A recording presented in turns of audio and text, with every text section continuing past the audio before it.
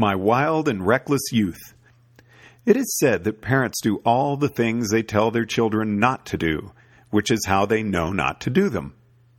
Long ago, in the unthinkably distant past, I was a devoted traditional rationalist, conceiving myself skilled according to that kind, yet I knew not the way of bays.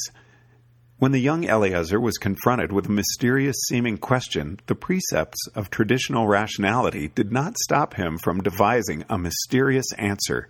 It is by far the most embarrassing mistake I made in my life, and I still wince to think of it. What was my mysterious answer to a mysterious question? This I will not describe, for it would be a long tale and complicated. I was young and a mere traditional rationalist who knew not the teachings of Tversky and Kahneman.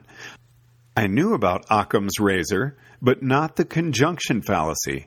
I thought I could get away with thinking complicated thoughts myself in the literary style of the complicated thoughts I read in science books, not realizing that correct complexity is only possible when every step is pinned down overwhelmingly. Today, one of the chief pieces of advice I give to aspiring young rationalists is do not attempt long chains of reasoning or complicated plans. Nothing more than this need be said. Even after I invented my answer, the phenomenon was still a mystery unto me, and possessed the same quality of wondrous impenetrability that it had at the start. Make no mistake, that younger Eliezer was not stupid. All the errors of which the young Eliezer was guilty are still being made today by respected scientists and respected journals. It would have taken a subtler skill to protect him than ever he was taught as a traditional rationalist. Indeed, the young Eliezer diligently and painstakingly followed the injunctions of traditional rationality in the course of going astray.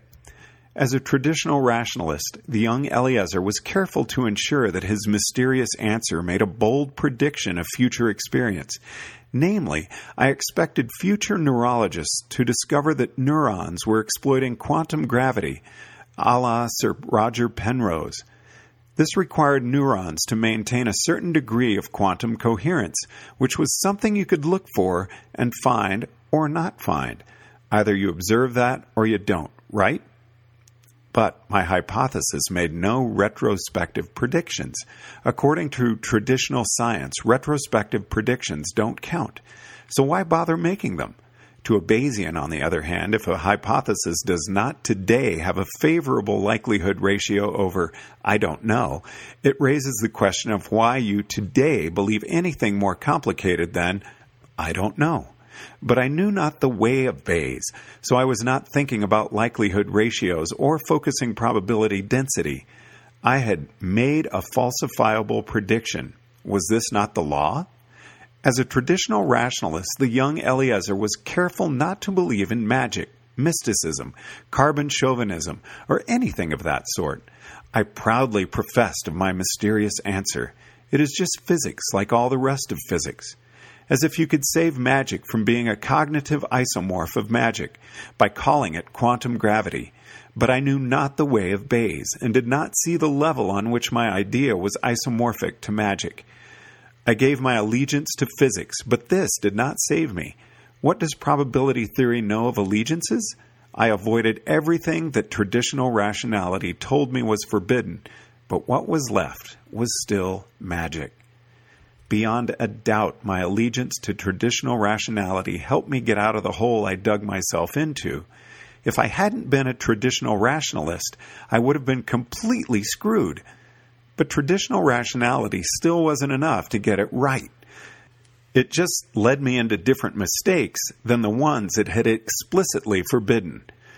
When I think about how my younger self very carefully followed the rules of traditional rationality in the course of getting the answer wrong, it sheds light on the question of why people who call themselves rationalists do not rule the world. You need one whole hell of a lot of rationality before it does anything but lead you into new and interesting mistakes. Traditional rationality is taught as an art rather than a science. You read the biography of famous physicists describing the lessons life taught them, and you try to do what they tell you to do. but you haven't lived their lives, and half of what they're trying to describe is an instinct that has been trained into them.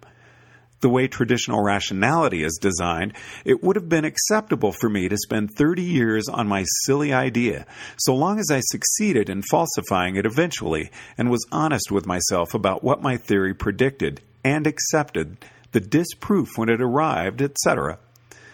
This is enough to let the ratchet of science click forward, but it's a little harsh on the people who waste 30 years of their lives. Traditional rationality is a walk, not a dance. It's designed to get you to the truth, eventually, and gives you all too much time to smell the flowers along the way. Traditional rationalists can agree to disagree. Traditional rationality doesn't have the ideal that thinking is an exact art in which there is only one correct probability estimate given the evidence. In traditional rationality, you're allowed to guess and then test your guess. But experience has taught me that if you don't know and you guess, you'll end up being wrong. The way of Bayes is also an imprecise art, at least the way I'm holding forth upon it.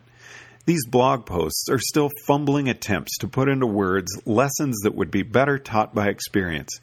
But at least there's underlying math, plus experimental evidence from cognitive psychology on how humans actually think.